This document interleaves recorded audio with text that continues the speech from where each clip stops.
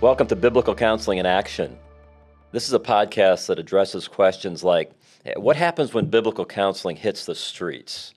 Or what kind of product is biblical counseling trying to produce? Or how do people use biblical counseling principles in their everyday lives and occupations? Or what happens when BC principles begin to penetrate and permeate every facet of local church ministry?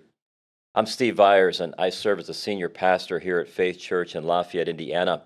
I've had the privilege of serving here since 1987. My predecessors, Pastor Bill Good and Dr. Bob Smith, a medical doctor, launched Faith Biblical Counseling Ministries back in 1977.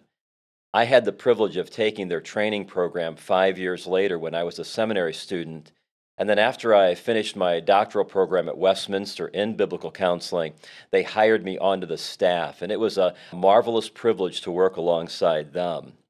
Their goal when they started the counseling center was to make biblical counseling services available to men and women in our town free of charge. So people who might be struggling with anger or worry or fear or depression, individuals who are struggling in their marriages or maybe raising their children or having some sort of a financial difficulty.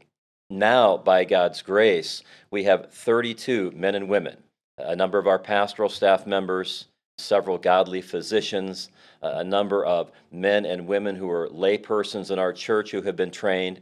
Those 32 people come together every Monday, and they offer counseling services to people in our town free of charge in the afternoon and the evening. So depending on the week, we have anywhere between 60 to 80 biblical counseling hours available to people in our town. That's allowed us to meet many people over the years, and by God's grace, see a number of them come to know Jesus Christ as Savior and Lord. Well, at the very inception of the counseling center, Pastor Good and Dr. Smith believed in the importance of training pastors and missionaries and key lay people. So every year, between 2,500 and 3,000 people have received these same biblical counseling principles and then taken them back to their hometowns and begun to implement them in various aspects of ministry. The process is this. Generally, it starts by a pastor or a local church beginning a counseling ministry for the people inside their church family. That just makes sense. They want to be sure that they're providing ministry to people who are already part of the church. Then, and it's generally a significant development, but they open it up to people in the community as well. That means they've had to have more people trained, and now they're able to provide those services to people who are hurting in their town. Now, the next significant development is to say, how do these principles penetrate every facet of local church ministry? What does it look like when biblical counseling starts to impact the youth ministry, or our ladies' Bible studies, or our men's ministries, or the way leaders function together, or the way decisions are made in the church? That's what this podcast is all about. We want to explore, what does biblical counseling look like when it actually hits the streets? What does it look like in the lives of everyday church members who have been trained or maybe who have been counseled, but now they're continuing to live out these principles in everyday life?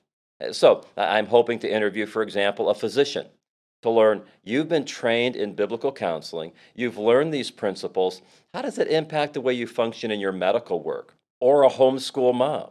You've been trained in the doctrines of the sufficiency of Scripture, biblical progressive sanctification.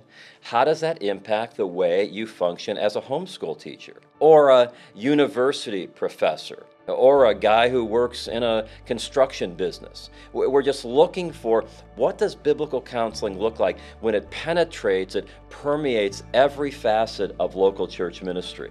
Now, you can check out more about our ministry at faithlafayette.org. Or if you're interested in receiving biblical counseling training, go to faithlafayette.org/conferences. You can find these presentations wherever you normally access your podcasts, and you could really help us just to get the word out by telling your friends on social media that these presentations are going to be available. Here's the goal of all of this. It's what Paul said in Colossians 1:28. We proclaim Him, our Lord Jesus Christ. We proclaim Him, admonishing every man and teaching every man with all wisdom, so that we may present every man complete in Christ. Now, our hope and our prayer is that this podcast honors the Lord and is a blessing to you.